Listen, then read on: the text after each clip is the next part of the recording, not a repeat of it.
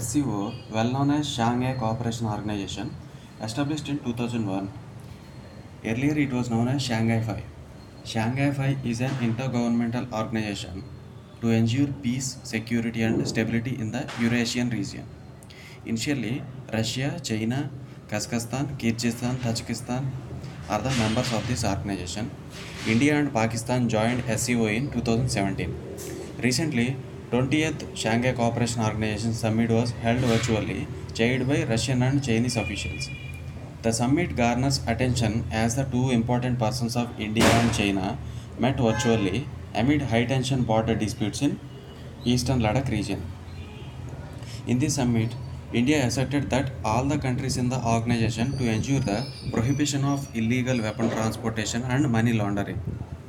India also stressed on the importance of international north-south transportation, which enables the countries in the Asia, Middle East, and Europe to be well connected by road, rail, and water.